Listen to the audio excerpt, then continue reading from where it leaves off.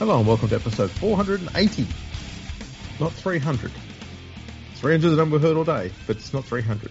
480 of Fergo on the Freak. I'm the bloke from Rugby League Project, Andrew Ferguson. You can find me on Twitter at AndrewLP. And joining me as always is the glorious League Freak. You can also find on Twitter at League Freak. How you going, mate? I'm going very well, Andrew. How are you? 300. Yeah, it's been a special day, hasn't it? The whole hour and a half leading into that game today between Jarrod Croker and whatever team he was playing against was about 300 games. I have not seen that much of a wankfest about a player reaching 300 games ever. And there's been 47 other players. You know what I was thinking? Because I didn't watch the lead-in. I caught, I turned it on about 5 minutes before the kickoff, and I saw that they were already, fucking juicy about him. And so I went and made a coffee. Hang on. Does that mean you missed the interview with his parents? Are you fucking serious? Oh, mate. His old man had a story that would have had you in tears. Really? What was it about? And you and only you. Why? What was it about? They said to him, so what's your greatest memory of, some great act that Jarrod's done on the football field in those 299 games so far? Mm-hmm. Was it a try? Was it a goal? Was it a win? What was it? He says, no, it was none of that. It was a tackle. What the fuck? Was it the tackle he made in his career? He said it was some game. I can't remember who it was between. I think it was Canberra and Brisbane when Israel Folau was playing for Brisbane. And the Raiders were up by 2 points or 4 points or something, according to his story. And Folau was made a run down the sideline and Croker tackled him and took him into touch about a metre or two before the corner. And then the game went. It was the match-winning tackle in the corner and saved the day. That's some sad Canberra Raiders shit, isn't it?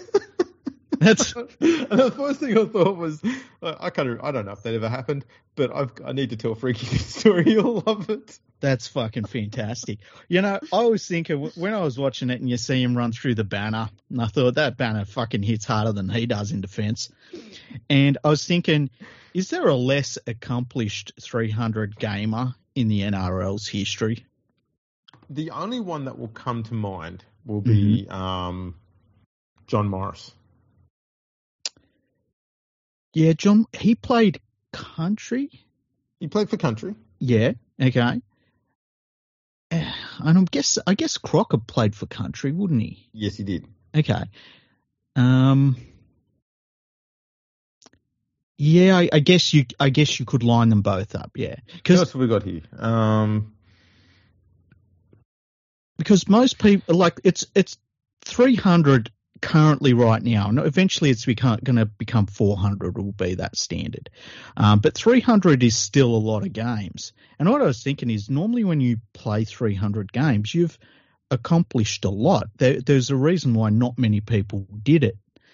And I was thinking, you can't point to, they kept on going about, and first of all, let me say, it's much more important to be a nice person than it is to be a great footballer. But when you hit 300 games and they keep saying he's a good bloke, he's a real good bloke, they don't say a lot of origins, a lot of tests, premierships. They say, no, he's a good bloke. It's there's something in there. Yeah. And I'm not saying it's bad to be a good bloke, too. But it's, you know what I mean? I was thinking, well, what would you point to over his 300 games? Yeah, look, I would say that he's a good off-the-field leader. Is he? And it feels because, he doesn't lead players astray, does he? He lives a good, clean life, and he's been incident-free with, off-field drama his whole career. True. That's something to his, to him as a human. That's a genuinely good thing. But it also sounds like you're trying to find something good to say about someone when you can't say something good about the way they play the game of football, which is the main reason why they're hired. Yeah. Kind of say something good about Moses and Bai. It's basically the same conversation. Yeah, it's he fucking won't go home. He's still here. Doesn't matter what people say, he's still here. You got to give him that. Like even Ricky Stewart was like, I told him to go home 3 years ago. He's fucker's still here. Okay, other 300 game players. Yeah. Who didn't really have any sort of major rep careers. Mm-hmm. John Sutton. Well, see, I think John Sutton is a completely different level to Crocker. I think Sutton, he probably should have played for New South Wales. I agree. Maybe a little bit unlucky. I agree. And I mean, 300 games for the Bunnies as a one club player is unbelievable. Yeah. So I personally would put him on a completely different level. So you had one game for the Prime Minister's 13, which is pretty close, and 2 games for City. Aidan Tolman. Aidan Tolman? He had 3 games for country, and that was it, 317 NRL games. Yeah, I guess, yeah. And the other one was Mitch Orbison. He played 2 games for country. Yeah, that's another one, yeah. But they're the only ones who didn't play Origin. They didn't play for Australia. Okay, out of those players that didn't play Origin or for Australia, or New Zealand, I guess we'd also have to say. Oh, and obviously John Morris is in that list as well. But yes. Yeah. Where would you rate Crocker? Lower than all of them. Yes, same here. Yeah. I'd take Aidan Tolman over him. I think I'll say this, Croker at his peak, and that was probably 2015, 2016, right? He was a solid enough finisher, very good goal kicker, and he has always had a pretty good passing game. Mm-hmm. So a lot of his wingers would score points. He wouldn't just hog the ball and score for himself. For me, that's basically the majority of the stuff that he does that's of NRL level. Being a centre, you need to be very good defensively. Mm-hmm. And, you're not always expected to make big one-on-one hits. You're expected to at least stick to a tackle. Because you're going to have a winger outside you can come in if the centre stopped the play. Mm. Or your second rower on your inside is going to come in and help effect the tackle. You're going to have cover defence coming across to help cover if the ball gets switched back. So you need to be able to make the tackle and stick to it. Because you're at least slowing the play down. You're giving your defence a chance to catch up and make decisions and get back on top. And we did see a try tonight that was scored where he did not get a hand on the player. Yeah. And play was drifting right. Yeah. So he was sliding with the play and they still got round him. And that's a problem. Yeah. I know you'll talk about him not being a great tackler. And for me, that's a different discussion. This one was about him not being fast enough laterally. And that's happened a lot in his career. Yeah. He's relied on trying to keep up with them as he slides and hope that the attack pushes the winger out of the play so that his winger can come in and help him make the tackle. Yeah, he can't physically shut a person down. He can't read a defense he can't make a defensive read to save his life. He's the worst defender I've ever seen in my life. But he did 300 games, and it's good luck to him. It's probably the biggest moment in Canberra Rugby League since 1994. Yeah, 21,000 there today. Yeah, that's insane. Good. Yeah, you know what? There was one thing that the club did, which I thought was absolutely genius, right in the whole week, because at the end of every game, Croker would give away his headgear to a kid in the ground. Mm-hmm. And for his whole career, he's been giving away this headgear, which meant there was 299 sets of headgear out there that fans had. So they said, if you ever got a headgear from Jared Croker, come to the game. And I think they may have even let him in, like free of charge. Yeah. So they wanted to have everyone with their headgear that were there. I thought that was actually a genius idea. Yeah, that was great. The atmosphere was pretty damn good. It was. And brief recap of the game, it was genuinely a game of two halves. Canberra dominated the first half in attack and defence, but they could not get points on the board. No. And that was the difference in the second half. Even when the Warriors were down a player, well, that was actually in the end of the first half. That was the turning point. They lost that. I think it was Barnett to a sin bin. Still not convinced on what happened there. But they lost him to the sin bin, and that seemed to be the turning point because Canberra did not score any points in there. The Warriors had to knuckle down to stay competitive, and they scored a try near the end of that 10-minute period. And then the Raiders had to kick a penalty goal to stay in front at half time. But then the Warriors scored 30 points to 6 in the second half after that. Smashed them, yeah. Whitewash. It really was, and it was just such a Canberra event, you know, big celebrations and stuff, and then get whipped. And the thing about the Warriors, they just went up the middle. The turnaround that they've had is amazing. We've talked about it a little bit, how they made massive personnel changes, and obviously Andrew Webster coming in as the coach has been fantastic. He's already the coach of the year. And can I say, former West Tigers assistant coach. Oh, there you go. Yeah. We let that one go. Did he go? I guess he went from the West Tigers. I feel like he went over to England for a bit and then come back and was a lower grade coach for the Panthers. Ended up being an assistant coach under Ivan Cleary. I'm pretty sure that's how it went. No, I don't think he went to England. I thought he went to England. No. Oh, certainly, Dad. No, in 2020 he went to Penrith. Yeah. To replace Trent Barrett. That was after he'd been at the West Tigers for he had 2 years at the Warriors, and then I think 2 years at the Tigers as an assistant. Then went to Penrith for 2 years. Did he play over in England at the end of his career? Oh, I don't know if he actually.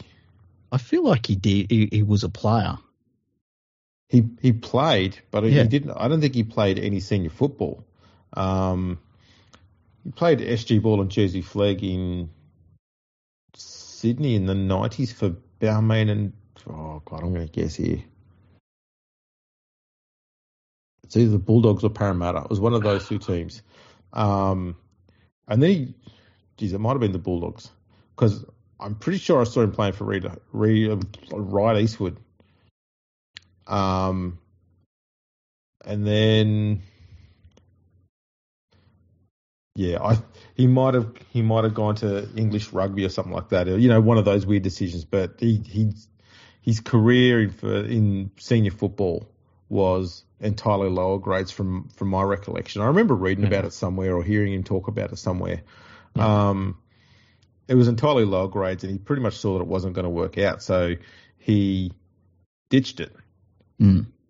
And now I think I'm going to have to find it. I think he might have gone to America. Really? Don't quote me on that. It's crazy. We're basically just going like... Oh, man. Because, shit, What? I tried to reel in a memory. He forgot. It might have been about 5 or 6 years ago. Yeah. That he was talking about this. Yeah. So I'm sort of going back that far. And a lot of shit's happened since then. He might have been to America, but I know that he became a coach around that time. But yeah, ever since he was in Australia as a coach, he never left Australia. I know that much. Wow. I don't know why I've thought that he was over in England for a bit, but anyway. He might have been, but I know that from the time he was at the West Tigers, he went straight from the West Tigers, went from the Warriors to the Tigers to Penrith, and then he became a head coach. There's been no time in England in that whole period. There you go. Man, that was punishing. My brain has not worked that hard in decades. Mate, I made a whole career for him over in England, so I'm not going to say anything. Over in England, he's seen as a very good coach. I've never seen him. Well, they don't rate him because he never coached St Helens. But he's done a great job. And the thing that gets me is when you watch the Warriors, they've got a steel about them. You know, they don't, like in this game against Canberra, they had every reason to just wilt, and they didn't. And that's why they won the game. And you felt it like half hour into that game, and Canberra had all the ball. And you felt like the Warriors were going to win it because Canberra hadn't scored enough points. And you knew that once the Warriors got the ball, that they were going to do something with it. And look, they went through the middle of the Raiders pack, who the weird thing is, out of Canberra, you always hear about these amazing forwards that they all have, who everyone runs through. So yeah, it was a very Canberra event, and they're all happy. I haven't seen what Ricky Stewart has said after the game. No doubt he was whinging about something, because that's what he does. But yeah, good on the Canberra Raiders that he's created. It's a big moment for them, that was. Well, they're still in the top 8, so that's something to work on, I guess. Yeah. It's a pretty crazy looking ladder at the moment. Because if for some reason, okay, look at this hypothetical. Mm-hmm. This weekend, Penrith lose to the Roosters this week. Yeah. And the Broncos lose to the Knights. Yeah. Next week, let's see, we look at that. That'll be Penrith and Brisbane both on 20 points. Actually, yeah, if South and the Sharks win as well this week, they'll both be on 20 points. Mm-hmm. The Warriors and the Raiders will both move up to 20 points with the bye next week. If the Storm win next week, they'll be up to 20 points. You'll have the top 7 will all be on 20. That would be cool. That is nuts. Manly's on 17. And what have we got here? Titans and Dolphins both on 16. Yeah, if the Roosters won, that would put them up to 18. So then they'd jump Manly, and they'd be 2 points off the lead. That just seems nuts, because then you'd be looking at a ladder where there'd only be one win between first and ninth. It's been an amazing season. Like it's my worst tipping season, and it's literally at a point where the games it doesn't matter who's playing who, you could see really any result. And that's fantastic. And I think that we're seeing crowds and TV ratings be fantastic because of that too, because everyone's got a chance to win, Who would you say are the team, like if you had to pick 2 teams to beat this year, like who do you think will be in the grand final? I still think Souths are going to be there. Mm-hmm. Because I don't think they've properly shown us what they can do yet. Yeah, I agree. And I think Penrith have only really fired in one game this year so far. Yeah. So to me, they're the only 2 teams that are still in prime position to make the finals, but still have not shown us their full capability yet. And so for me, those are the 2 sides that worry me the most. Mm-hmm. Yeah, Penrith and South. I've been on it all year. I think it's going to be Penrith South, because I just can't see anyone else coming close to them. In saying that, the Broncos are the first team this year so far to get to 10 wins. So, I feel like when we get to the finals, South are going to really be clicking, and you've always got to worry about injuries with South, but I think that they'll really be clicking. And I think that there is that spectre though of, we get to the finals and Penrith because Cleary's going to be out for a while now, and he'll have had a few weeks back, and we get to the finals and Penrith starts like just being destroyer of worlds all of a sudden, and it's like, oh shit, It seems convenient that he gets injured around this time of year for a few weeks. It's weird. Look, it happened last year, and I think that, and we've talked about this, that there was some suspensions and some injuries and stuff, and I think it helped the players be a little fresh going into the finals. And so when he got his hamstring injury last week, and then it came out that he was going to be out for, say, a month or so, I didn't think it was the worst thing for Penrith, because he's going to bounce back, and that they're not, because they've got such a lot of depth in the halves, they're not going to rush him back.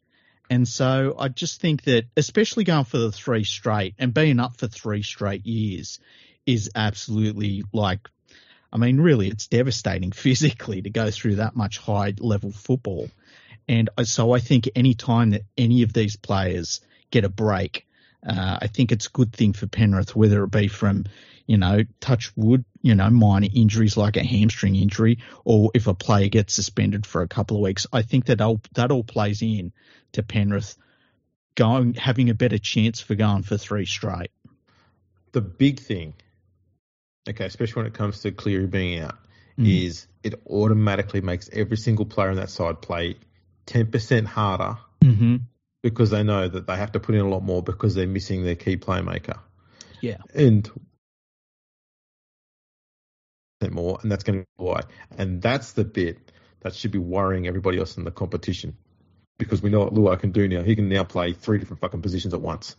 And that's what's going to happen, is Penrith's attack is going to start getting better. And people are going to say, oh, they don't need Cleary after all. Going, it's not that they're playing better because he's not in the side. They're playing better because they're putting in extra effort to try and accommodate the fact that he's not there, so that when he does come back, that attack is firing, and he then makes them 10% better again.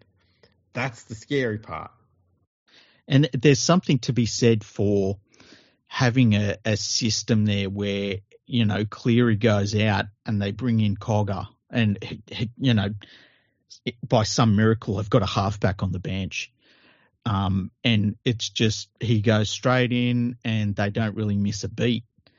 And, there's not too many teams that can really do that. That's a massive luxury. And they had that last year as well with Sullivan, similar situation. It's really interesting. And, looking towards the finals, I think Brisbane are very, very good. And I think on their best day, they could probably beat South and Penrith. But I'm like you. I feel as though we're going to get to the finals and it's going to be pretty clear that they're the 2 best teams, and it's just going to be whoever's best on the day. Yeah. Speaking of halves on the bench, Luke Brooks has got an injury. And let's talk that this one's not so much on the bench, but Josh Schuster has been, advertised around town as being worth $1.2 million. With Cleary out and Brooks down, who's the 3rd choice halfback for New South Wales now? Well, I saw some people saying Adam Reynolds, and I wouldn't be against that. Nope. His kicking game has been so fucking good this year. Yeah. So if they decided to go with him, it'd probably be the smart way to go because he's so experienced, Yeah. Speaking of experience, and this was the comment that Gus Gould agrees with you on. Yeah. He doesn't think Nicho Hynes should be there because he's not experienced enough. He wants Mitch Moses to be there because Mitch Moses has got a few extra minutes more experience in Origin. They've both played 1 game each, but he's got a few minutes more. I saw a quote, and I don't listen to anything Phil Gould says, but I saw a quote, and it must have been on some newspaper website or something, where it said that Phil Gould said that Brad Fittler should go down with the ship. And all I could think of was, I'd really like Brad Fittler to try and sort this out.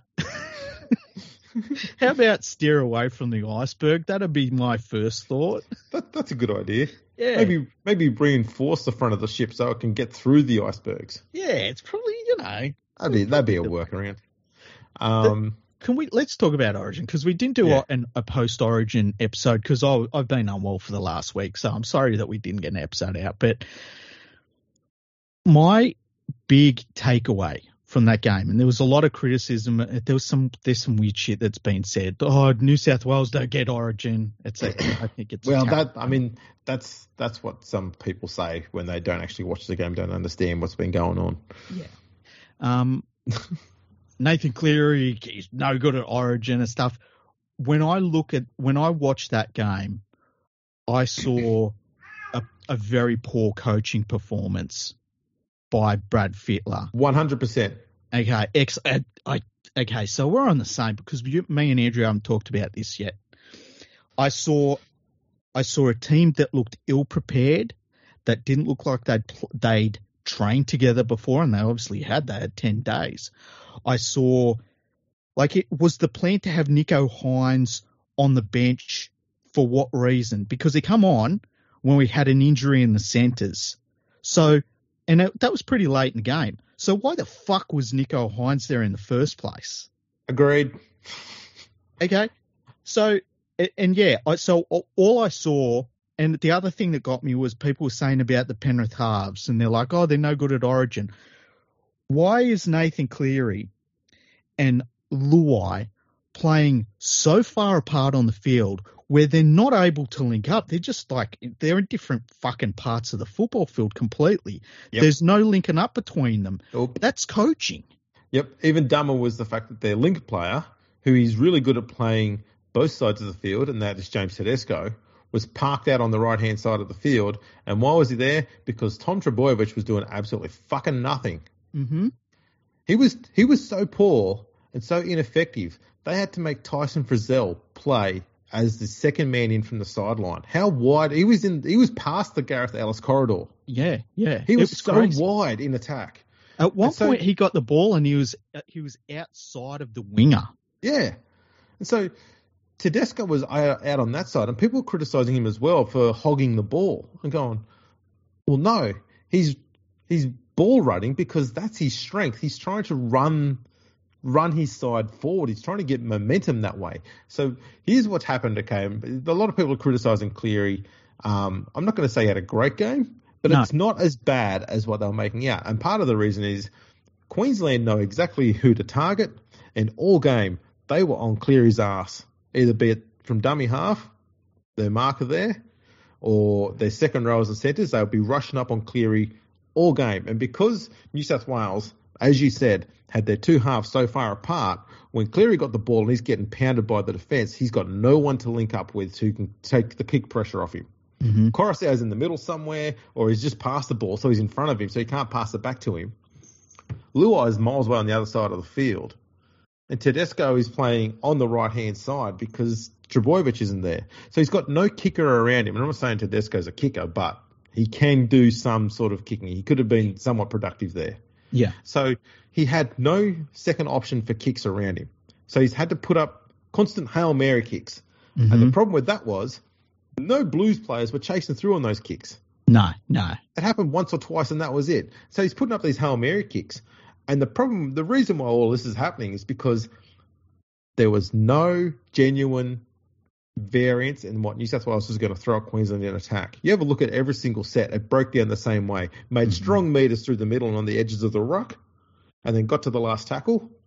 And Queensland just rushed up on Cleary. They went, you know what, we'll let you have as many meters up the middle you want. We know what we're going to do. We're going to target Cleary in defence.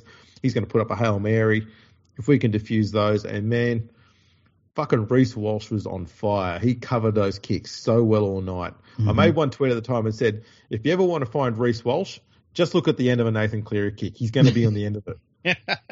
That's what it was. I don't think he dropped one all night. He was so fucking good. But that's all it took. Yeah. And the thing is too, like, if you think of every great moment in State of Origin, it all begins around the ruck. Okay. And when you spread your playmakers across the field like that, you get no pressure around the ruck because the defense isn't having to worry that the hooker and the halfback are going to do something crafty around the ruck. And then you've get the defense start to panic, and then he puts it out to his 5'8", and he's got Tedesco outside of him, and he might have Trbojevic outside him. Like, there was none of that. Because it's like they were playing in quadrants or something across the field. I didn't understand it whatsoever. And it just negated all of the things that they were all good at. Yeah. And to touch on what you're saying before, too, about Nico Hines. Mm-hmm. If Tom Trbojevic hadn't got injured, was Hines ever going to get used? And if not, why put him there? Put a forward there. Yeah. But then when you put him on the field, why put him at centre? Like, he's too small. That's right. And Tedesco has played centre before, and he'd been playing it all night. So why not just put Tedesco at centre, Hines at fullback? Then you've got the fullback that Cleary needs to help him out of jail, because in attack, Hines will be in the middle. He'll be near Cleary somewhere. So if Cleary's getting pounded, Hines could have taken the kick. He could have made a pass. He could have got the ball to Luai, right? You could have had a person there to help out then. And if you needed a runner, Tedesco's still there on Cleary's outside. That would have made more sense. It would have, right? But you know where I think it all comes from? A couple of years ago, there was a State of Origin game where Queensland had Ponga on the bench, and he was a bit of a weird selection. And they brought Ponga on, I think it was in the second half, and he was playing like a lock position, which is really weird for him. But he started carving up New South Wales because then they had this extra playmaker that was in the middle of the field. I feel as though that has always stuck with Brad Fittler, and that's kind of what he wanted to happen in this game. The problem is Ponga is a very different sort of player. Like he's a fullback / 5'8". He's a really good person to have for that role.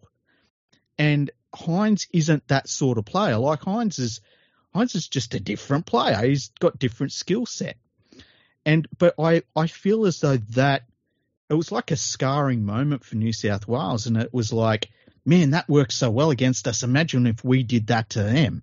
It's like, no, that's not how you select your team. You got to select your team on the strengths that you actually have, not on what you would like Hines to be able to do if he was Callan Ponga. It's nuts. I've never been a fan of Tom Trbojevic being picked at centre, even though he may have played the odd occasional good game for New South Wales there. If he was any good at centre, he'd be playing at centre for Manly. And the other thing Ruben Garrick's a better centre than Tom Trbojevic is. Well, I'm not saying that as slurring on Ruben Garrick. He's a good centre. He's much better at it than Tom Trbojevic is. Well, and to leave Campbell Graham out was a crime. Yeah. It was a crime. I mean, you've got this young dude. He's big. He's a fantastic defender. In fact, he started his career as a defensive specialist, has turned into a fantastic attacking player. When we didn't select him, Queensland must have been cheering. Oh, God, yeah. He's been in unbelievable form for 2 years now. Proved himself over in the World Cup as well. Yeah. Phenomenal player. Love him, man. He's fucking great to watch. Yeah. And we didn't pick him nowhere. That's immediately an error. Yeah. Massive fuck up, that is. So New South Wales is going to do New South Wales things. They're going to do wholesale wild changes, but they won't be changing too many of the players that they need to. So I wouldn't be surprised if Tom Trbojevic is picked again, out of position. I wouldn't be surprised if Nicho Hines is selected again on the bench. I don't think they'll get rid of Luai. So I don't know who they'll bring in as halfback. Yeah, I wouldn't even be surprised. Okay, and I'm not saying this is what should happen. I wouldn't be surprised if they do something fucking stupid, like move Luai to halfback and put White in a 5'8". There's some weird fucking insistence within this New South Wales Origin thing, coaching staff, that you must have a ball-running 5'8", not an organising, playmaking one. You can't have Cameron Munster playing for New South Wales. Well, you can't have that. That's why, like, Luai playing in his favoured position at 5'8", that feels like a breath of fresh air for New South Wales for some strange reason. And it's because, like, it's not been too often since Laurie Daly retired that we've had a specialist 5'8" play 5'8". They've always liked to fuck around for some reason. I've got these ball runners there. Like, they're trying to use little Luai as some sort of fucking battering ram. You're going, that's not how he plays the game. Well, and like, you look at the way he plays, his footwork is unbelievable, and people don't give him enough credit for it.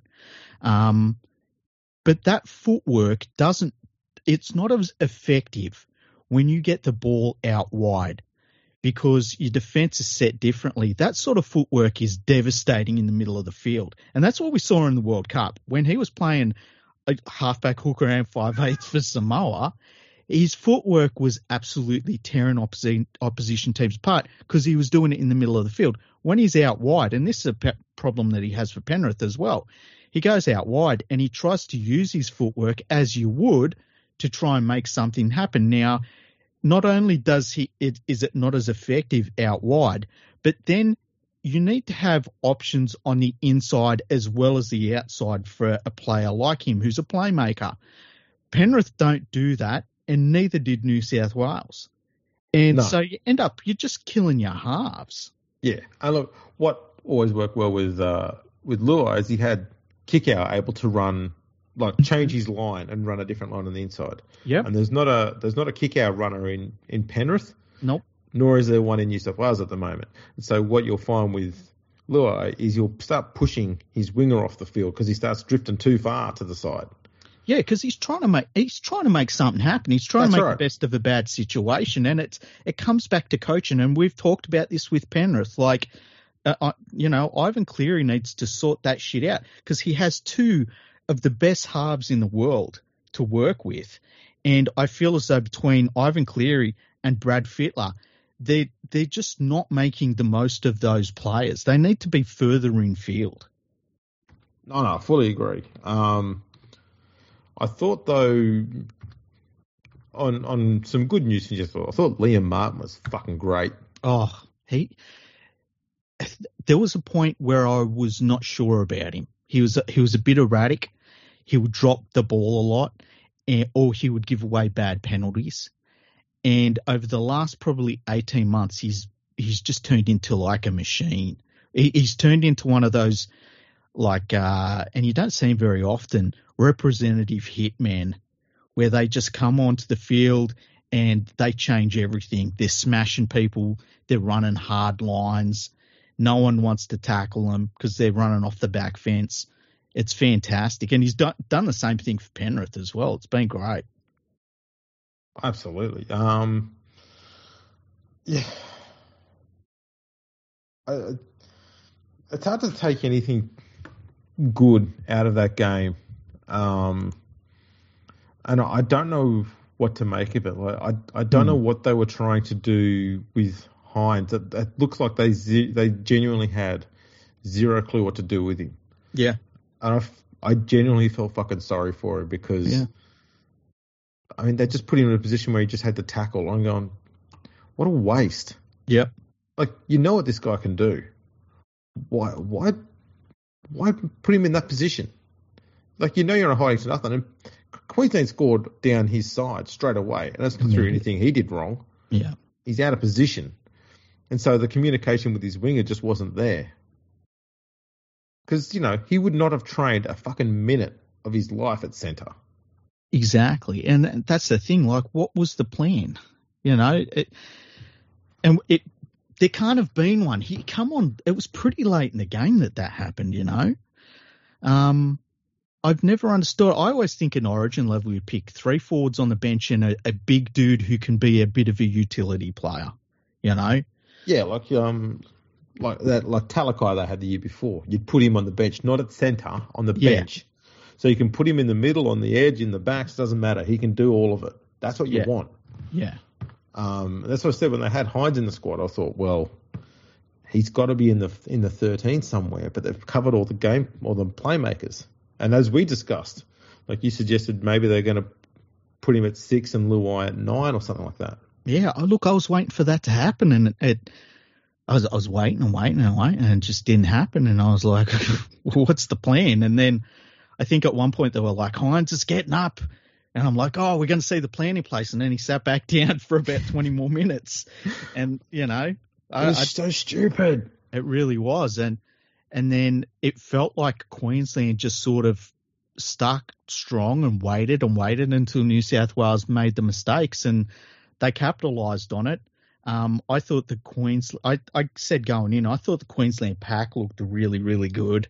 I liked the balance that they had. And just the overall look of the Queensland team, I thought it was a little bit better than New South Wales. And then to come out of it, and I sort of think, well, New South Wales looked like a poorly coached team that didn't really have a plan in place. And Queensland looked like they just did the job, and you come out of it and it's like, oh, well, New South Wales doesn't know Origin and blah, blah, blah. And it's like they were saying the same thing about Queensland when they lost series. It's silly, some of the stuff that people carry on with. I always think that these series come down to talent. I really do. Like at the end of that game, the most talented players that they had available for both sides, the Queensland side looked way more like cohesive. Yeah. Than the New South Wales team, which kind of looked like a bits and pieces team by the end of the game. I think that's I mean, some of that comes down to coaching. And I think we saw with Mal Meninga at Origin level, he got what to do when it came to star players. Is they don't need to be taught how to line up with fucking inside shoulders, outside shoulders. You don't need that fucking shit. They know how to do that. That's why they're in Origin. You just got to say, right, this is what our targets are going to be, and this is what we're going to do. Yeah. And that's what Queensland did. They just went, right, make sure we're on Cleary on the 4th and 5th tackles. Don't worry about the other ones. 4th and 5th, don't give him any room. That's it. If we can, try and rush up on Cleary's side of the field to make them get, early. I only saw this a few times, and I wasn't paying a huge amount of attention to him doing it, but I saw a few times they would rush up on, I think Cleary is out on the right-hand side, so they charge up on the right-hand side of the field for the second and third tackles, the Queensland edge defence. Charge up there, so the Coruscant would send the ball left out to Luai, which would then leave Luai parked out on the left. So when they got to the end of the set, Cleary's way over on the right-hand side. Bam, isolated. And then you just run two people at him because he had no runners around him either. So he just put a fucking kick up. Yeah. It's so simple. Yeah, and look, if I'm Queensland, Queensland, 80 minutes. yeah. But if I'm Queensland, what don't I want to see? I don't want to see Coruscant and Cleary and Luai working together as a unit in the middle of the field. I do not want to see that, especially with Coruscant and Luai with their footwork. And then we've talked about Cleary is a great ball runner in terms of just being a player, let alone a halfback. Like that's a 3 nightmare scenario players right there. But when you spread them all across the fucking field and you isolate them from each other, they're easy to pick off. Yeah, that's the thing. That's the big criticism I got of Cleary is that he should have seen what was going on and just gone, you know what? I'm just going to park myself on the left-hand side. Yeah. Like, to hell with it. They're going to say that we're out here, but at least we're throwing something a bit different at them, and just didn't. I think that's probably the one thing you could say about Cleary at the moment as a player. And I can – the ad-lib side of it, like he can play ad-lib football, we've seen it. But I think the next level for him is to change the game plan off his own back on the run. Now, I understand why he doesn't do it for Penrith because he doesn't have to. That's right. It all works at Penrith. When you get to Origin level, you want to see your halfback, be able to go in and say, look, this isn't working. Let's try something different. I can see where Cleary as a player doesn't have that in him because you only know what you know, and he has never known that. Yeah. Well, he knows how to work really well within a set structure. Yeah. Doesn't matter what the set structure is and what it changes to. He picks it up and he sticks to it like glue. It works for him. He understands that. That's how he functions. Mm-hmm. But having to change that structure on the fly, like Cherry Evans and Munster can do, he struggles with that bit of it. Unless his side is ahead on the scoreboard, so he doesn't have the scoreboard pressure on him. He can do a bit more of the changing things up a little bit because the fear of it costing you the game is much less. Yeah, and he plays it in a club side where because of how good their defence is, they can play percentages a lot. So you can do the basic thing and eventually, and because you're relying on your defence, which is like one of the best defensive sides in the history of the game, you're probably going to get on the right side of the scoreline by the end of the game. Doesn't work that way in Origin. And look, in the World Cup last year, we saw Luai change game plans sometimes 2 or 3 times in a game, depending on what was going on around him, and dominate those changes and dominate the game with those changes that he implemented. I've got no doubt Cleary can do that. But I wonder if he's been empowered to do that as well. I don't know that he is. It's hard to tell. I mean, does Nathan Cleary look like a halfback that feels like he's in control? Does he look like a halfback for New South Wales that feels like it's his team? I can't. I think Ricky Stewart was the last halfback I saw with that. And that's not a slight on either halfback since then. I don't think any halfback that's been coming into that New South Wales structure for a long time, especially in the last 15 years, has been given that ability or authority or role. I think they're all told, we need you to do this, these three things. Like, don't be a playmaker, just do this. Pass the ball to this guy. Exactly. How long did we have a game plan that was in place where, Pearce, your job is to just pass it to a forward. We don't care which one, just pass it to a forward. Exactly. Inside ball to a forward. Happened every fucking play. And then kick to the corner. It's just watching fucking Mitchell Moses playing footy. Exactly. And, you know, we end up with these one-dimensional halfback performances because of it. Like, when Andrew Johns was picked as a halfback for New South Wales and they come into camp, guess who was running that fucking team, you know? It wasn't the coach. It was Andrew Johns. You know, Andrew Johns was telling everyone where he fucking wanted them to be. And he didn't have to tell them why. He just told them. We haven't had a halfback that has had that sort of ownership of it. And then when you look at the other side of the field, it's been the complete opposite. Like, to the point where someone like Cherry Evans can just wait back, guide the team, and when it's time to play, boom, he takes over. Munster's been the same, you know. And actually, this is the thing that Queensland coaches get that New South Wales doesn't, and it's got nothing to do with a Queensland versus New South Wales history thing. You don't get origins, nothing like that. No. It's when Queensland picks their halfback, they then pick a team that complements what that halfback does. When New South Wales picks a team, they pick a halfback, and then they pick all the players who will do what the coaches want them to do. Yeah. And not shooting anyone's game plan. Exactly. And look, when Billy Slater brings all of his players in and he's talking with DCE, and keep in mind he's not that much older than DCE, you know. No. He's talking to his halves as equals. Whereas I feel as though with the New South Wales structure of things, they bring the halfbacks in and they tell them what they want them to do. Yeah. And it doesn't work. Because there are times in that game we basically saw Mitchell Pearce playing. Yeah. And as again, I'm not shitting on Cleary. Hell, I'm not even shitting on Mitchell Pearce. A lot of people like to shit on Mitchell Pearce about his Origin career. But when you look at how Cleary's played a lot of his time in Origin, you start to see that there's just certain structures that are put in place that the Origin coaches and coaching systems have always wanted to have in there. Mm-hmm. And it just filters on through, and it just keep doing it. Daly did it, and, you know, Fittler was in his assistant coaching team, and so was Andrew Johns. The only difference now is Laurie Daly's not there. Well, the only time we really saw, probably in the last 15 to 20 years now, is remember the season that Bellamy took over, and he picked a very different team. It was a very, very mobile pack, and it was a weird team. And it almost worked.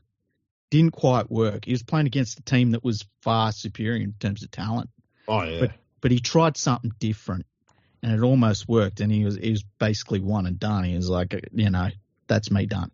Yeah. And as you say, around that, there's been these weird coaching situations for New South Wales. It's disappointing, and I think that it does a disservice to the players we've had. Because I've got no doubt if you got Luai and Cleary together, you could put any single sort of game plan you wanted. Cleary's been around professional football since he can remember. And we saw Luai, what he can do. You could do whatever you wanted with those players. That's why it's so frustrating to see them playing the most fucking vanilla football you can possibly imagine at Origin level. Because they're capable of so much more than that. I fully agree with that. Fully agree. Yeah, they need to have a new. Look, I think the best thing New South Wales could do for future Origin series, because they're not going to do it for this one, is not have any Johns involved in the assistant coaching thing. And I know we make our jokes about how they come up with a lot of shit ideas, you know, about how to improve the game. But to me, it's pretty clear that they are very one-dimensional as far as assistant coaching goes. Mhm. And Matthew Johns has a better track record than Andrew does, but I think Andrew has a bigger presence within the New South Wales coaching structure than Matthew does. Because Matthew is at least able to spot strengths and weaknesses of the halves and how to work with the strengths that they've got, whereas Andrew just wants them to play the way he wants his 5'8" to play when he was playing the game, which is Sean Rudder. Yes. and that's the problem.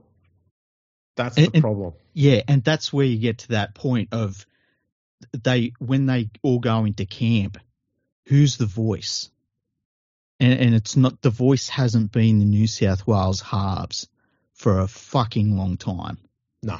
You know, when people go into camp, the person that's, you know, telling everyone what they want them to do is not being the halfback. And that's why I asked the question that, you know, does it look like this is Nathan Cleary's team? And it feels like he's the guy that's there for now, which is insane because he's the best halfback in the game at the moment. Yeah. So, like, so the problem's not with the talent on the field. The resume's there. We know what they can do when the games fucking count. We've watched it. Yeah. So where's the problem? And I think the problem is the coaching. And I think that we've seen New South Wales, you know, go well in series, and it has glossed over some of the coaching things that Brad Fittler has done, where you kind of have looked at them and said, well, what the fuck was going on there? And it's happened to work out okay for him. Whereas I think that for the most part it doesn't. Exactly. Now, speaking of coaching. Yes. The Dragons need a new coach. Still. Speaking of And, having no plans. Yeah. Well, have you seen who's on the shortlist? Last I saw, they were working really hard to get Flanagan. Yep. He's their shortlist. Yeah.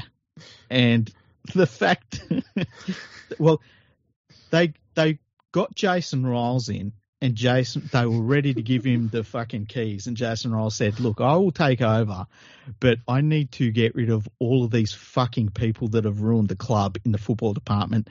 And basically the Dragons said, well, no, we're going to keep all of those people. And so Ryles said, thank you, have a nice day, and signed a contract to be the assistant coach at the Melbourne Storm for a couple of years. He chose to leave the club that he'd spent most of his career as a player. Mm-hmm. And where he currently owns a house and lives, to move to a completely different state. And wait for the current coach there to retire, who is going to retire when they bury him. Yeah, when he wants to. Simple as that, when he wants to. Yeah, He chose that option. He could have been a head coach straight away, and he's gone, nope. And that to me says he's a much smarter man than everyone ever gave him credit for, because he knows that the best way to become a long-term coach is to start with a successful beginning. Mm-hmm. And you're not going to have that at the Dragons at the moment. No. And he told me, I mean, he proved it. He told them exactly what they needed to hear. And there's a lot of shit that needs to change. And they went, not going to happen, buddy. They didn't listen. And the crazy thing for me is that, like, if you come into a situation and somebody says, like, I always think that if you're going to bring in a new head coach, you're handing over the keys to the guy to make all of the changes he basically wants, all right? Because if you're not going to do that, well, then you don't really want a new coach, do you? But for him to be able to sit there and say, look at your track record for recruitment, look at your track record for junior development, it's terrible. So I want to change who's in those positions. And they still said no. They still said no. It's crazy. So I've heard people suggesting Des Hasler would be perfect. I went, nope.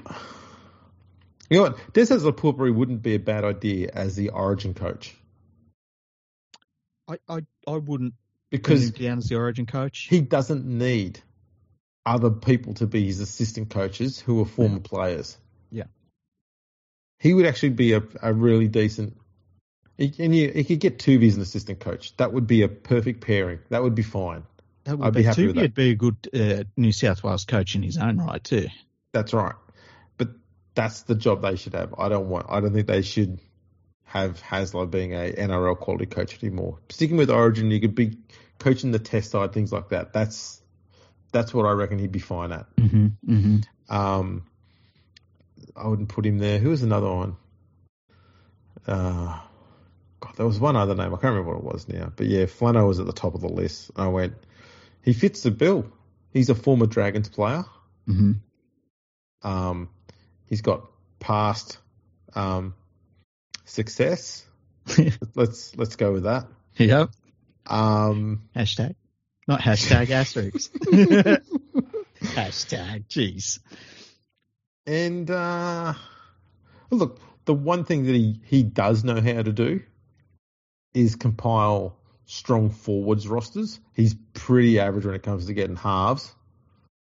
I just can't rely on anything he did when he was at the Sharks because he cheated. I'm trying to look past the stupid shit he did and all the illegal shit he did. And the systematic cheating every single way he possibly could have. And just trying to look at what he did that was legal. So the squads that he did compile, he always compiled squads that were forwards heavy, and especially like he'd make his props running a little bit wider of the ruck, which would probably suit the Dragon style a little bit. But that is genuinely it. And that's something that any other coach could probably learn how to do if they needed to. But I don't know. To me, it just seems fitting that Flano would end up coaching there. Hey, it'd probably take a little bit of heat off De Belin for a little bit. True. What they really should do is just keep the current guy there. I mean, he's not doing... Obviously, they love everybody that's in the front office. And when I say the front office, I mean the football department side of things. They're all mates. They're not going to sack anyone for no matter how bad they go. They want a yes man as their coach. Yeah. When did you ever hear Flano complaining about the board? Yeah. He's a yes man. It's perfect. Well, they should leave the current guy there. You know, he'll do the job. He won't complain about anything because, you know, it's his first job. He's probably can't believe he's in the role at the moment. And that's not anything against him. It's just the situation he's found himself in. Good luck to him, you know. And I think he's done an all right job so far. But they don't want to make changes, then don't change anything. They go sacking people. Yeah, it's such a weird thing. It's weird when you get a football team that gets bogged down in everyone just protects their job, hey? Yeah. Penrith has been in that position in the past, and it's a dark place to be in because there's no way out of that. As a fan, you're just watching your club, you know, go around in circles, and they make excuses for how poor they are. It sucks. It does. It's a pretty weird situation they got to with that Ryan Carr there at the moment because he's only... Oh, God, I remember looking at this the other day. He's only a few months older than Ben Hunt. Yeah. Oh, it might be a year older than Ben Hunt, but it's not by much. And he's doing an all right job. You know, he's changed things a little bit from when Hook left, and I think he's doing an all right job. They should just keep him. If they don't want any changes, don't change anything. Because obviously the club has turned into a lifestyle club for everyone that works there. You know, not. They don't want to win. Nah, they're adopting a very strong West Tigers culture. They really are. Well, the recruitment, we've talked about this, the recruitment of the West Tigers is way better over the last few years than it has been for the fucking Dragons. Yeah, the retention of the Dragons in the last few years has been the worst I can think of in recent times. Think of that forward pack that a few years ago and how dominant that was. Yeah. And how none of it's there now, except for one bloke who's... We absolutely loved that pack. Yeah. We loved it. It was phenomenal. Yeah. And they killed it in the space of 18 months. Yeah. It was fucking remarkable. And they don't sign anyone. They're not ever in the race to sign anyone. Hang on. They had Aaron Woods. Yeah. They recruited a guy that had a fucking hip replacement. Test superstar, Aaron Woods. Remember when that? You know, when I was watching the fucking Raiders tonight, and Hudson Young's out there, and didn't he show what he was in fucking Origin? Like, you never listen to the Raiders when they say you gotta have this guy in Origin. He's really, really fucking good. Shut the fuck up, Raiders. You don't know what you're talking about. Yeah, Hudson Young, please. He was a non-event. He really was. It's like, that's why Queensland won't pick fucking Corey Horsburgh. They know better than that. And geez, Horsburgh ran rings around Young tonight. It's not difficult though. No, certainly was not that. It's like Hudson Young did the fucking Ryan Madison. One and done. Now, I'm wondering who Sebastian Kris could play for, because he's a unique beast when it comes to Origin eligibility. Mm-hmm. What's that? Well, he's born in Canberra. Poor cunt. But his family are New Zealanders. So he played for New Zealand in 2022. Not that playing for a Tier 1 nation's an issue, because, you know, there's people from other countries that have played Origin in the past. I mean, there's also Carroll's the most prominent one. There's also the thing that International Rugby League doesn't exist at the current stage. Nor does International Rugby League rules even apply to Origin anyway. So, you know, yeah, true. People are going to stop hanging their hat on that like it's something. It's not. That's very true. Remember when the fucking Right Honourable was going on about Origin eligibility? It's like, shut the fuck up, mate. Yeah. Yeah, haven't you got a PO box to fucking register somewhere? I bet they owe the money for that too. Anyway. They'll just get it from the Australian one. It'll all be there somewhere. Yeah. What else has been going on? Hasn't the air gone out of the West Tigers since they absolutely dicked the Cowboys? Oh, man. They were going to win the premiership after that game. People have sort of gone cold on them again. You had a real fucking good 3 weeks there, Andrew. What was it like? It was a good run. Is that the most successful period the club's had since 2000? They probably have 4 wins in 3 games. I think it might have been, you know. Oh, shit. I'm going to look back. Oh, yeah, this is... Okay, now it went from being funny to being, like, a bit sad really quickly. Huh? Like, now I feel kind of nauseous. No, they had 3 wins in 4 games in 2021. Oh, there you go. Again, and in that run of 3 games, they beat Penrith there as well, too. Yeah, it's weird they keep beating Penrith. You know. That's because you're so salty. Well, you know, we're always obsessing about it's the West Tigers and the Canberra Raiders. They're the only 2 teams we obsess about, eh? We own your souls. We don't play for premierships. We just play for wins over Penrith at Origin time. That's when you out. A proper club. Fuck that. That's premierships. Right. Yeah, anyone can win a premiership. Christ, the Tigers did that in 2005. We don't need to win another one. We can do it. They give one of those trophies away every fucking year. Yeah, how much is it really worth? They've given away hundreds of them. God, if it was worth that much, we wouldn't have dropped the fucking thing. Neither would the Raiders. And they fucking broke it. Who cares? They smashed it. They fucking smashed it. That was back when, like, it was treated like a football team winning a competition and they fucked the trophy, and it was like, oh, that's pretty funny.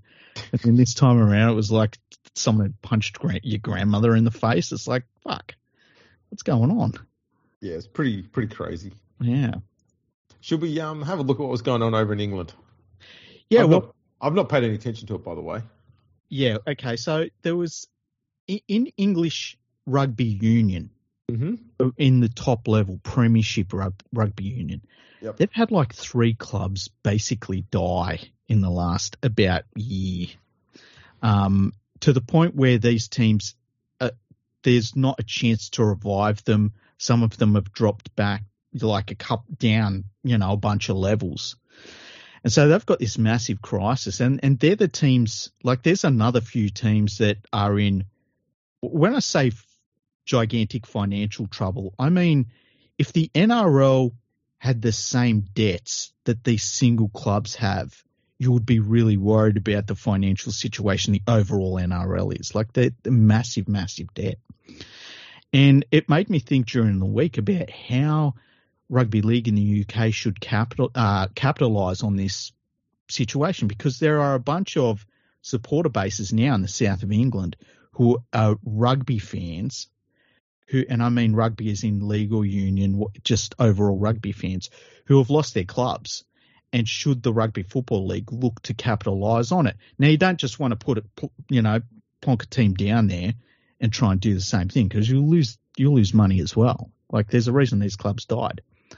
But what are some of the things that they can do to at least put on a show in the south of England to maybe get some new people on board to have a look at rugby league, and not gatekeep it either, not say, oh, your sport's shit and this is the real rugby league, you should be watching this, it's better, it's faster and all that stuff. Just put on the show and say, look, if you were a member of these clubs, you get in for free. Show us your membership, and try and get some people on board from the south that maybe are looking for a new club to follow. Yeah. It's amazing, because there's so much about how the Premiership rugby competition over there is run very similar to what Super League's trying to do with their competition. You go, why would you do that? And surely now, after this year, you go, okay, maybe we should avoid that structure. Because just looking on their website now, the Worcester Warriors and the Wasps were suspended from the league, and the results have been removed from the table. And London Irish are the ones that are going to be folding at the end of this year because they haven't been able to find a buyer. Yeah, like these aren't small clubs. These are some of their most famous clubs that are just dying in the arse, and that's 3 of them. So at the moment, they're at 11 clubs, which is less than the current Super League. It's just got 12, and they're going to be down to 10 next year. And they're talking about, in the north of England, merging the Leeds Rugby Union team, which is called the Tykes, with the Newcastle Falcons Rugby Union team, which basically just kills rugby union in the north of England in terms of a club competition.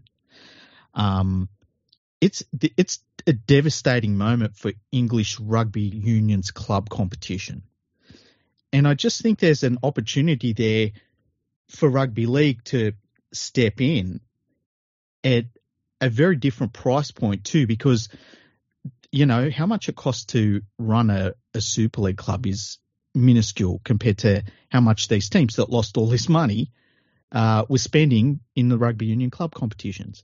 And I just think it's a chance to maybe do something where, could you put on a nines competition in London in the winter and try and get some new supporters that way? Should they play some games on the road? Should the next Magic round be somewhere in the south next year?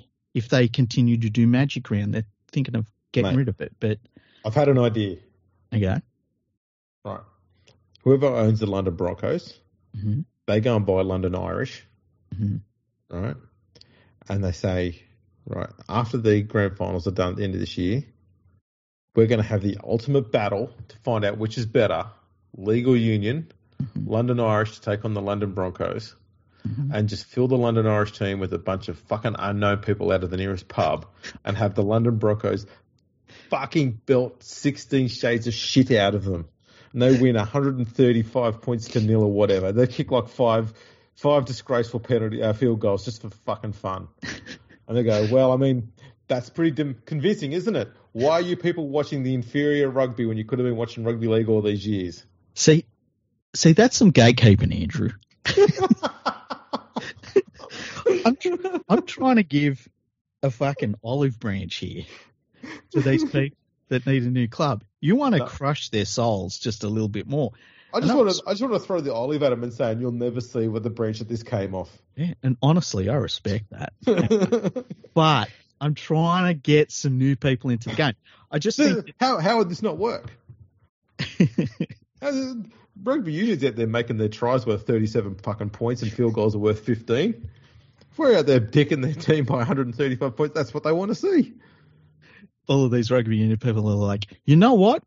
Everything I've been following my entire life is shit. I think I will watch rugby league. Okay, I'll give you this as evidence of how they love watching points being scored. Okay. The team at the top of the ladder in the Premiership rugby at the moment, Saracens. Yeah. 15 wins, 5 losses. Mm-hmm. They've scored 622 points and conceded 513. What? They've only lost 5 games. What? Yeah. What? That doesn't even make sense. Yeah.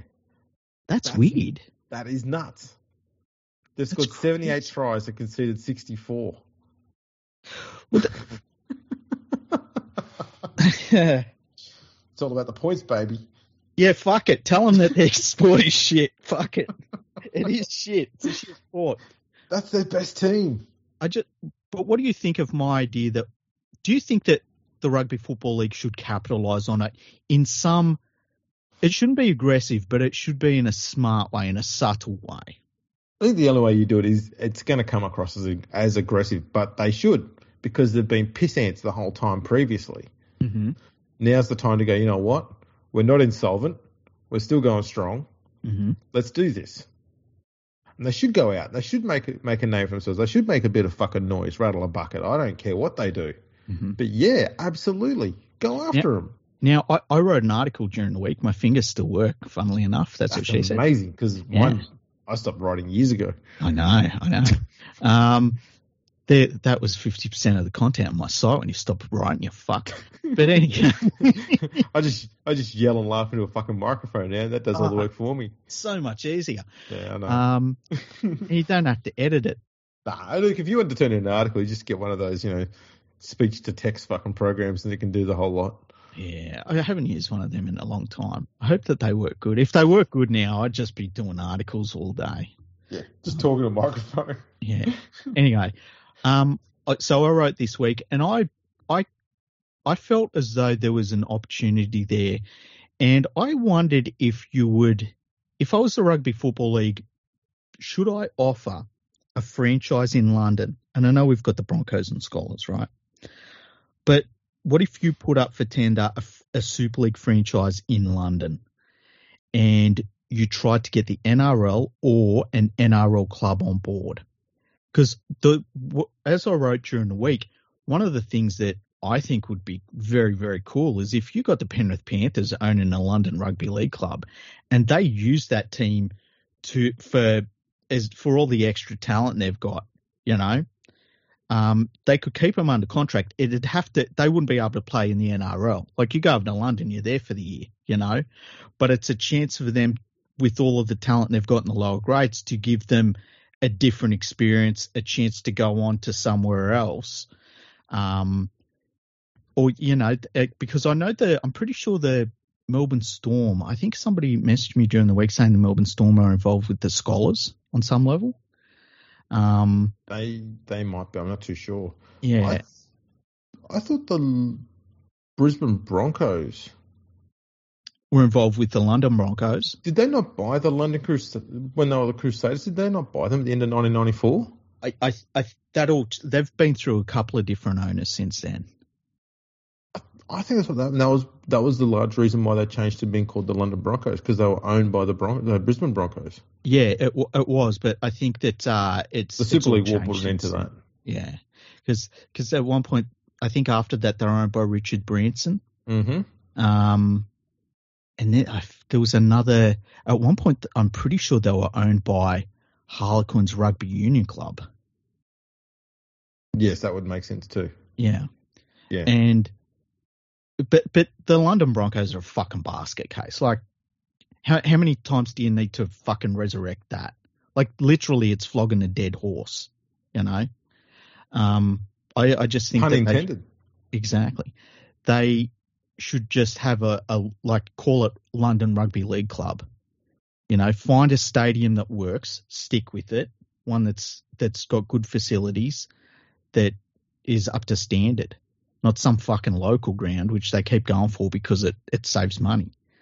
And try and build something and strike while the iron's hot, because it's not much to run a Super League club.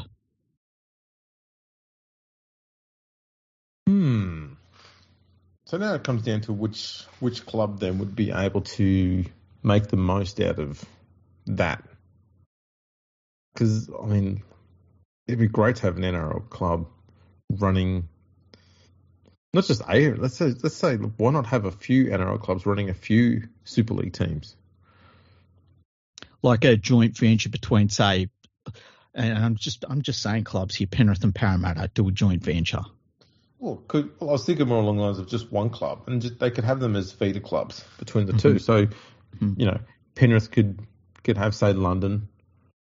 West Tigers could have, what's someone fittingly? Wakefield. You wouldn't drag Wakefield down like that? Actually, no. Wakefield should be with the Dragons. Yeah. Because the West Tigers can go, because the West Tigers are second last. They can be with Castleford. They're both Tigers. They're both second last. Oh, that works out all right. Perfect. I wonder if you went to the owner of Wakefield and you said, we will give you £500,000 to move to London. I wonder what they would say. I think they'd say no, but if you went to them and said, we'll give you £500,000 to go to London and we will make sure that you are never relegated for the next 10 years, they would say yes. And this is what I'm talking about. Because that's the thing, if they've got absolute confirmation they're not going to get relegated, yeah, that gives them 10 years to build the squad they want and no threat whatsoever that they're going down. So they can get in place all their structures and finances and get the squad and their juniors and everything lined up perfectly. So by the time that 10 years is coming around, they should be in a position to be one of the strongest teams in the competition because they've not had to worry about going down, losing finances, any of that sort of stuff. They're set. Yeah. And that's the thing. You do that once for one club, every other club's going to go, we want that. And then boom, you've got rid of that stupid fucking outdated bullshit system that does nothing but cost clubs and the game money.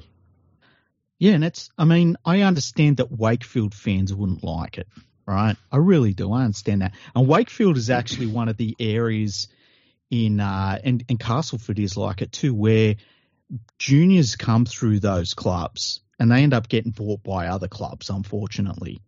So these are areas that it is important to have representation in those areas, but those juniors would come through Castleford after that point.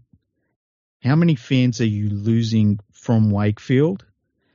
But how many could you gain in London? And it's not even as though you're having to expand the competition. You're just moving one club. And look, if I was the owner of Wakefield, they're in a real bad position this year. They've picked the worst year to tank that they possibly could have. If a package like that was put to me, I would have to really consider it because it's a lifeline at this stage because they're out the back door as well as it's looking right now. Oh yeah, they are not in a good spot at all. Look, at the moment, their average crowd is just on 4,000, which is just that's atrocious for Super League. Yeah. The London Broncos, who aren't even in the top 8 at the moment, they're averaging, just over 1,000 for their home games this year. And they're not even they've had 8 wins and 18 losses. No, that was last year, sorry. They're not much better this year, though. They're still sitting about a similar position, but they're averaging 1,037 a game. And I would suggest that the Broncos are probably playing at a better stadium than Wakefield are right now. Are they at that Trailfinders one now? Trailfinders? Yeah, was that the ground they were playing at? The ground they were playing at? The Wakefield ground? No, London. Oh, I'm not sure. Like they've moved so many grounds over the years. I just lost track of it. That's like Cherry Red Record Stadium. Is it that one? They've got a lot. I'm finally looking it up here now. I can't make out what their fucking home ground is. That's a rugby league. Yeah, I think it's that Cherry Red one. So it was Plough Lane. You shush. No one asked you. They played at Plough Lane.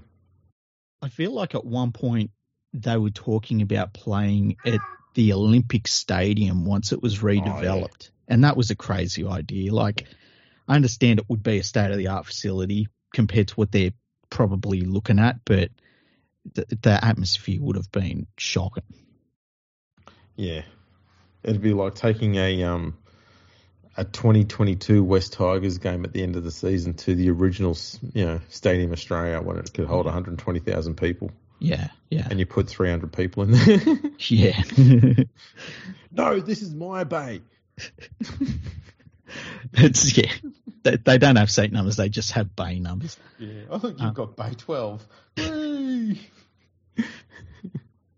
It's an interesting situation though, and like on top of that, rugby union in Wales is in a really, really bad state as well, like the club competition is. There's so many places where in Britain where the club competition for rugby union is just in a real fucked state.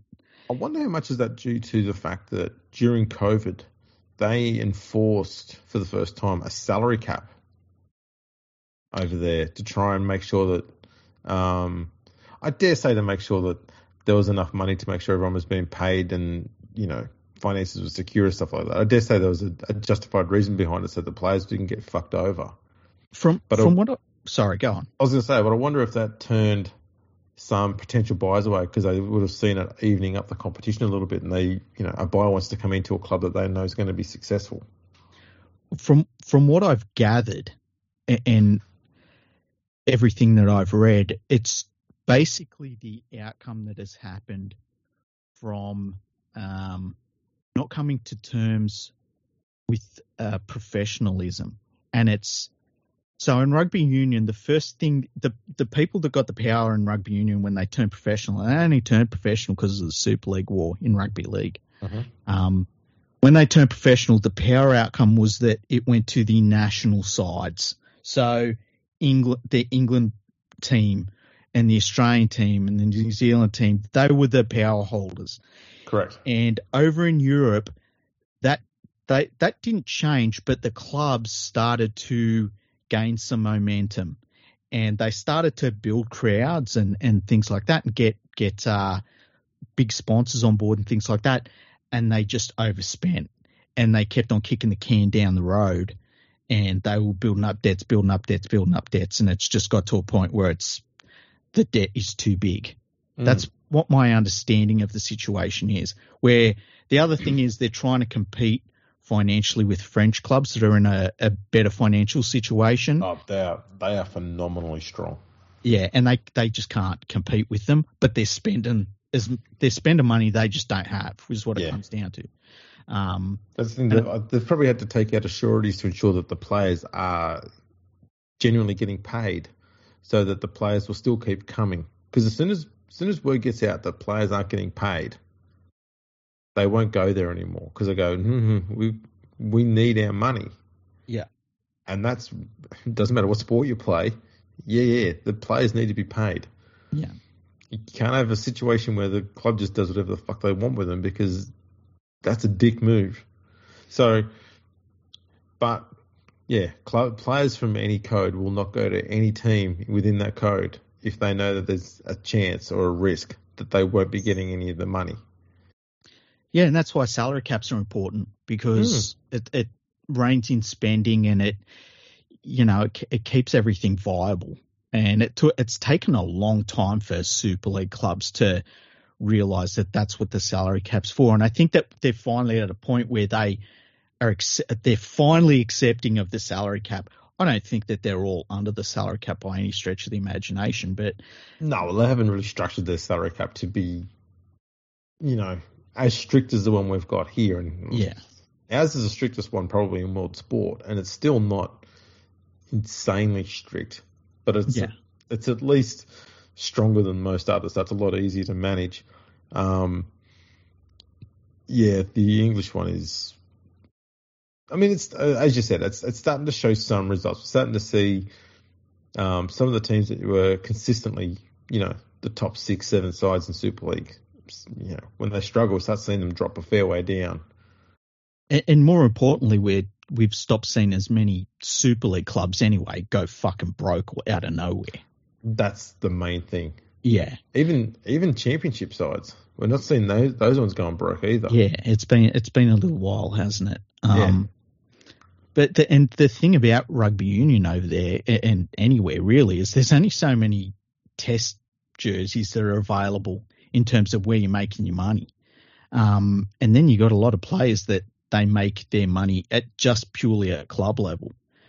If them jobs are all gone, where do they make their money? Now they can obviously go overseas. There'll be a lot of them will go to France and, you know, wherever else they can. But there's only so many of them will leave, and there'll be players that'll be come through and like juniors and things like that will be looking for an outlet to play the sport. And I just think that there's a chance there for rugby league. And I think it needs to be subtle and well thought out, and IMG should be looking at it as an opportunity, not to overcapitalise on the moment, but there's something there that I think can be done. And I could see where in 5 years' time we kind of look back and we say, you know what, remember that time that the English rugby union competition contracted and Super League expanded by a couple of clubs, and now they've got a much bigger footprint across the England. I actually wonder what would happen because they've got a Newcastle team. Is there one in Northampton? That's the closest they've got to another northern team, I guess. Oh, they're in rugby union? Yeah. I think they've still got the Sale Sharks. Oh, yeah, Sale. And they've got I don't know what level the Leeds Tykes play at. No, they're not in the top division. Yeah. So, but there's been talk about them merging with the Newcastle Falcons rugby union team, which is, I mean, that's a desperation move. That's the thing that gets me about it. What if they're teams that are north of London? Yeah. Were to fold or merge or disappear. Yeah. And we end up having, as we did back in 1895, League in the north, Union in the south. It's possible. But that's where I'm thinking, like, I think if it got to that point, Union would struggle worse, because League's always just been a northern game, whereas Union has relied on its move around the rest of the country. But if they start going back to being south only, yeah, I think it would hurt them more. It would, and that opens the possibility of, like, if League can then establish its presence in the south as well, then that's a real problem for rugby union. What would be a major place for them to go to in the south other than London? Is there somewhere else? Yeah.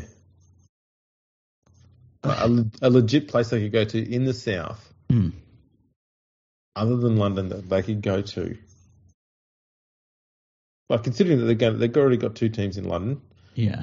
What's a team we could put in the south somewhere to try and put a bigger footprint down there? And where would you put them? It's a good question. I'm not sure. Bath? And the only reason I suggest them is because their rugby union team has been strong for a long time. So it's basically a rugby union area. But then you're taking that team on head on. That's right. And Bath's not a huge area. Yeah. Whereas you've got areas right now where they had a rugby union team and now they don't. Like, if you wanted to start up a team, you could put it in the same area. But then it worries me, because then you've got to try and avoid what happened to the rugby union team. You know what I mean? That's right, yeah. So maybe it's got to be something along the lines of just taking games down there, but not teams. Well, that's what I think I would do. You know, take games on the road. I suggested that. I had somebody on Twitter say it didn't work in, like, I think they said 1997. So why would it work now? And I had to point out that was 25 years ago. I think you could make it work. But it would need to be the head office doing that and going to clubs and saying, look, it'd have to be from next year, because you've already sold your season tickets for this year. Yeah. We want to do this. We want to allocate, certain home matches that you have down to the south of England to try and achieve this goal. How about Magic Weekend at, say, Southampton? Well, that's what I think. I think you take Magic Weekend down there. You know, take the show on the road, put it down there, and because I don't think the Challenge Cup resonates like it used to in the South. Oh God, no. And the thing, you could probably have two. There's no reason why you couldn't have two Magic rounds or split Magic round across two cities. But you could have, like, say, just trying to think of two areas that are close-ish in England. Say Southampton and Bournemouth. Mm-hmm. Have Saturday games at Southampton, Sunday games at Bournemouth. Yeah, you could do that. You can try and spread them out a little bit. Maybe go across to maybe like Bristol and Cardiff. I know there's a big slab of water in the middle there, but you know, you could put them. They're kind of close. There's a few bridges there. I'm sure someone's got a raft in Cardiff. They could just toss across the road, and you can come across on that. You go down Exeter, Plymouth. What else is down there? There's actually not much down there, but you could do something like that and just sort of play the Magic round across two cities and try and spread it out a little bit. And that way you're getting more communities getting exposed to it, and you're bringing you're promoting the whole Magic round thing. So it's an all year round thing that you're doing and talking it up. So it gets people the opportunity to get excited about it. Got all these people from the north coming down for a bit of a, weekend holiday sort of thing. They don't have to fly. I know half of them probably will want to because it's a fucking long way down the road. See, the thing, I kind of wonder if a nines tournament would be the best way to go and play in winter, because rugby union over there is played in winter, right? The only problem I've got with nines mm-hmm. is the results don't matter. And I think when it comes to having actual Super League rounds where the games matter means you're taking that town, you're taking it too seriously. You're going, these games are important. Whereas you take a nines, you're going, this is just some tinky shit we're doing here. Yeah, I get that. I think nines and stuff works in heartland areas when you want to get a reason to get more fans into the game in your heartland areas. When you just go into a new area, you want to take games there that are meaningful. Mm-hmm. So that the town you're taking it to knows that you're being genuine and serious about it. That's my view anyway. No, I get that completely. The other thing is too, you got to play internationals in London again. Absolutely. It is crazy that, like, the big crowd used to be the London match. Yeah. And now it's like they won't even go there. It's nuts. And they shoot themselves in the arm because of the amount of potential revenue they could be making out of that. Yeah. But it all has to be backed up with, here's our event and here's the club to follow if you want to become a rugby league fan. And yes, it's involved in the big league. You know what I mean? Yeah. It can't be let's try and do an event and then leave and never come back, which is a lot of what rugby league has done in the past in different areas. Yeah, absolutely. It's been crazy. They probably had an opportunity during the last World Cup to take a few games out around these southern areas. Wouldn't be a bad idea. I think they took how many? I think they maybe only took one, was it? Yeah. They had the one Australia versus Scotland, which was a fantastic game to watch. But that was it. Yeah, and that was a completely missed opportunity. No, you're 100%. When you look back at it now and you realise the state that rugby union was in last winter for them, yeah, and they took one game to the south, like fucking. It was ridiculous. But the worst thing about it too, is obviously they're charging a lot of money, but they're charging a lot of money for tickets to the people who have been propping up the Super League, the Championship, the League One for decades, and you're going, give us some more money now. Like, no. How's about?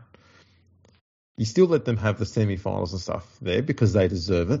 Yes. You don't charge them more for that. You charge them the same as a pool game for those ones. Charge more for the final. That's understandable. But take a lot of more games down to new markets and have new people whose pockets you haven't picked before.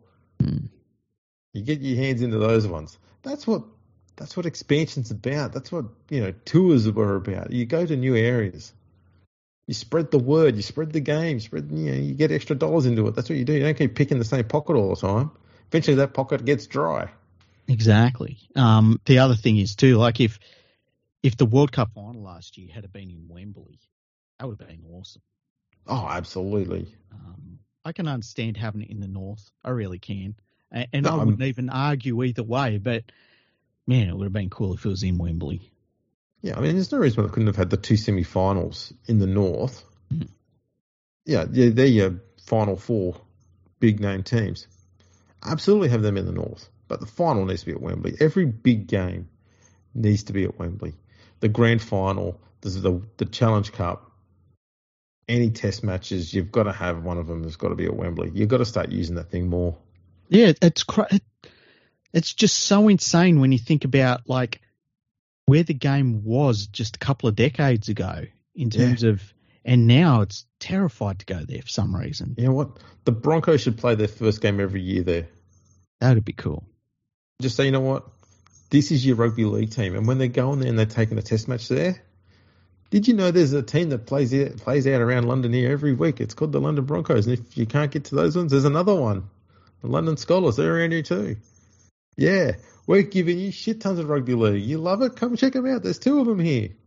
Fucking promote those games while you're there, those teams. That's what they've got to be doing. And there's just nothing. Will you just be quiet?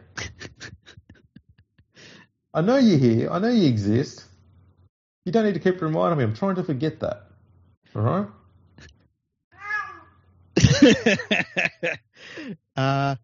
There's too many blunt objects in here for me to throw at you.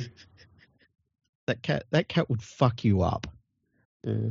You know what we should do as a podcast one day? We should do a podcast one day where you take your cat and you give it a bath. Yeah, I remember doing that the first time. We ran out of Band-Aids, and I'm not bullshitting you. So I've learned there's a method, and that is in our shower. You got one of those, the shower heads that are on the hose that you can just take off. Yeah. So you chuck the cat into the shower, you shut the door, and then you get the cord to hang down underneath the tap, and then you just pull the tap handle up, and you're just washing the cat from up above. I can't get at you because it's behind a glass wall.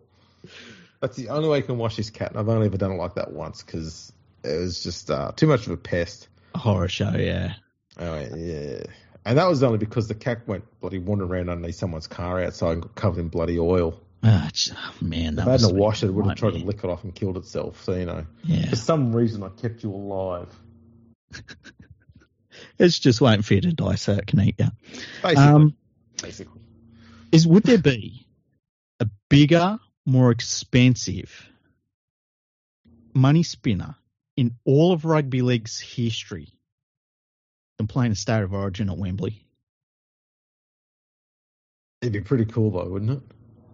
Yeah, like I'm trying to think of how it would work for time. So, you'd have a daytime kickoff. Yeah, it'd be daytime. Imagine playing that in the daylight. Yeah, that'd be the thing. In the English summer when it'd be, insanely high temperature of like 23 or something. So our 8 p.m. would be like their 11 a.m. in the morning. It'd probably have to be a Sunday game, which is fine.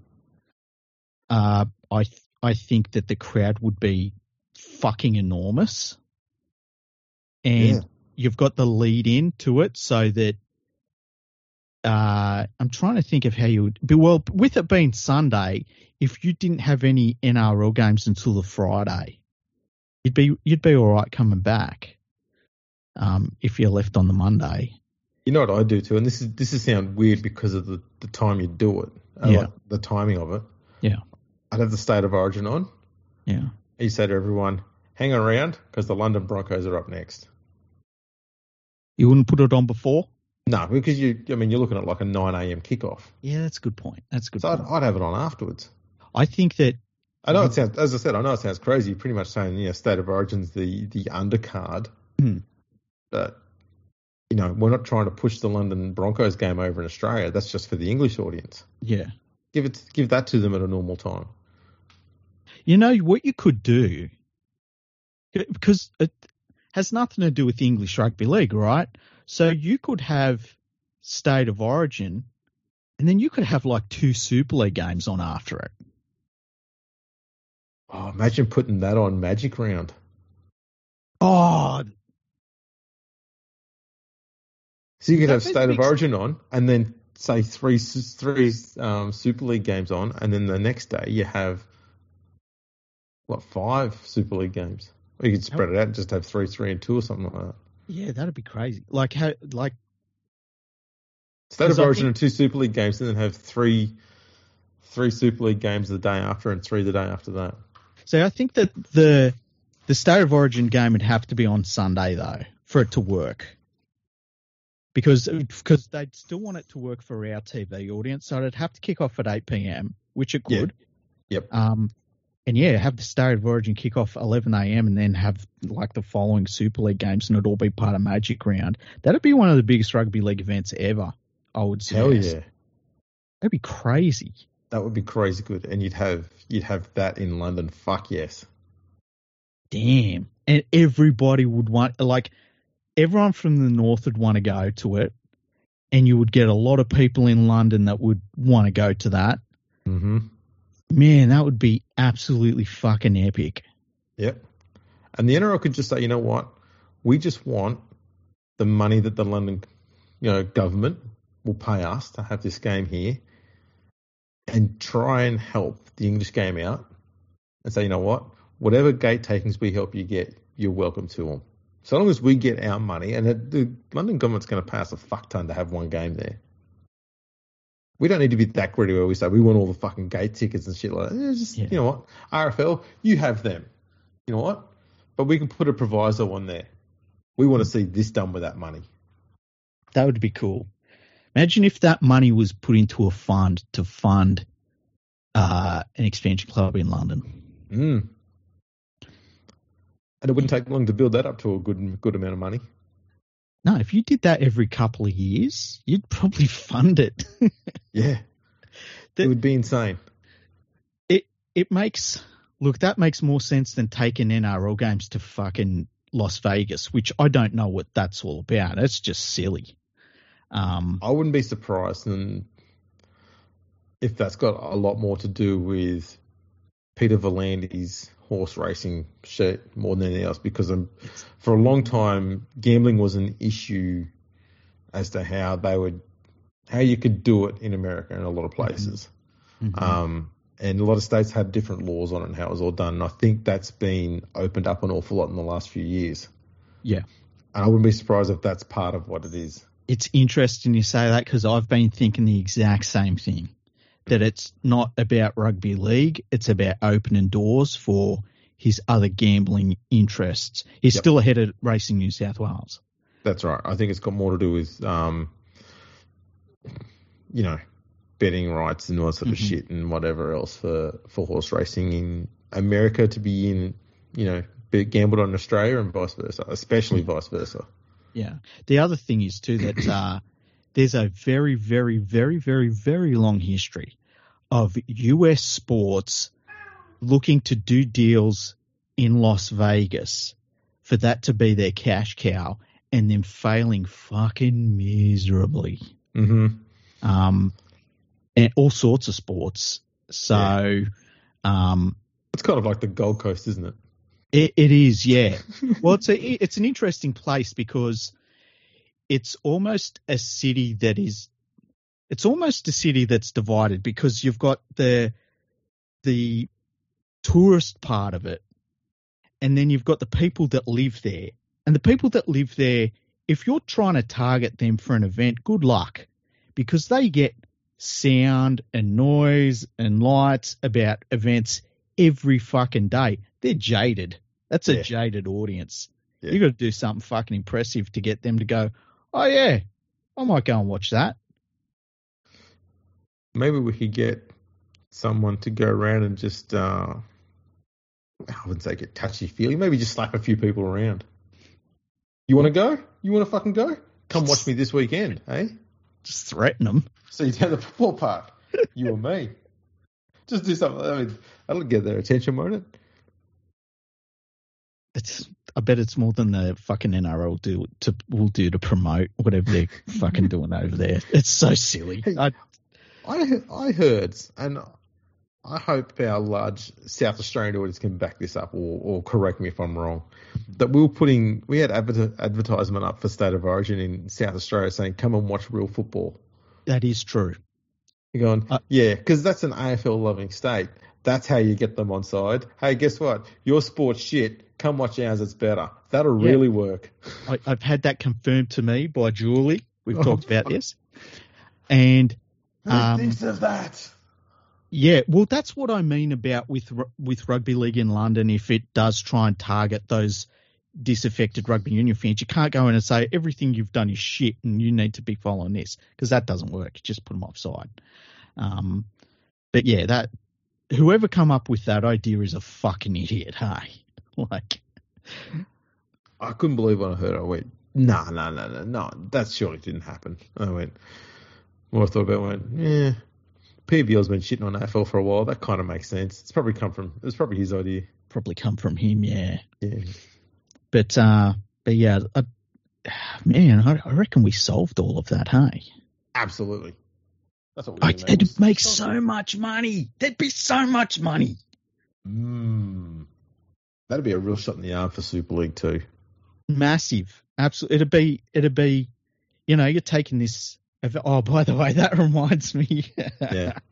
Did you see the fucking Pommy journo that was whinging about State of Origin? You know how there's these weird people that State of Origin rolls around and they all watch the game, but they complain about it and they're like, fucking Australians, they should be doing this with International Rugby League, blah, blah, blah. Well, there was this fucking Pommy journo that works for the BBC, and he was trying to make a point. He said he was trying to make a point that he made poorly, but he was basically saying, it's a regional competition that no one cares about and it's dying or something like that. State of Origin is? Yes. Right. Probably the biggest money turning rugby product on planet Earth. I'd like to know how much money State of Origin makes compared to Super League. Oh. And then say, you know what, let's divide that between the number of games that they both played. What's that, 3 games versus how many hundred? Yeah. Right. I would bet that just the 3 games makes more than the entire Super League competition. Like, I'd like to know how many rounds of football it would take for Super League to draw as many people in attendance as it does for Origin to get for 3 games. Well, he was talking about, like, the Australians don't take the game anywhere. And it's like, the fucking game's in Adelaide. Like, what are you talking about? And there's a sellout crowd there. Not to mention, we've got a team from New Zealand that's in the NRL and has been for years. Yeah, and the fact that all of the fucking elite international players are developed by NRL clubs. There is that too. But I found that interesting, and a lot of people jumped on him, and he tried to talk his way out of it, but it was funny to see people just go crazy at him. Like, what are you talking about? And then I had another half discussion on Twitter today with some people. I saw some people saying that they thought that you'll love this one. The Rugby League Players Association should be funding rugby league in New Zealand and International Rugby League. Why? Because it's in the spirit of the game. It's a players' union. Yeah, but they've got a responsibility to fund the New Zealand Rugby League. Fund what? Why? I don't know. That's what I said. Like, they're not a governing body for a sport. Yeah, they're a union. Yes, I said it's a workers' union. But the responsibility of funding rugby league in New Zealand is on the New Zealand Rugby League, and the what happens with International Rugby League is on the International Rugby League. They weren't getting it. That's nuts. Yeah, I couldn't believe it. Next time someone says to you too, as I was thinking about this for a while when you mentioned that the NRL doesn't take rugby league anywhere. Yeah. Just say to them, did you know that from the northernmost part of Great Britain, so in Scotland or wherever, to the southernmost part of England, That is the same distance from Darwin to Alice Springs. Yeah. Yeah. Which is further. Oh, sorry, that's less than the Cowboys and their next closest team. Yeah. By quite a lot. By actually, that's half the distance. Darwin to Alice Springs. It's half the distance. I remember years ago when I used to waste my time talking to people on English Rugby League websites. And it was like, I don't say that disparaging to them. Yes, I do. And I would say, like, I don't go to all the Panthers games. And they'd be like, you don't go to away games? And I'd be like, no. And they'd be like, well, how can you call yourself a real fan? It's like, do you know how fucking far distances are in Australia? And a lot of them couldn't wrap their head around how far it was between, like, say, Penrith and North Queensland. They don't. They don't get it. Crazy, yeah. But yeah, we've talked about a lot today. It's been good. We've got it all covered. Yeah. And at that point, we should probably wrap it up so we don't take up people's entire mornings when they listen to it. True. So thanks for tuning in, everyone. Make sure you check us out on the socials on Facebook, LinkedIn, YouTube, Twitter. There's some other ones. You know them all by now. Check them all. Check us out on all of those. Share us around on the socials too. That'd be sweet. And thanks for tuning in. We'll catch you all next time.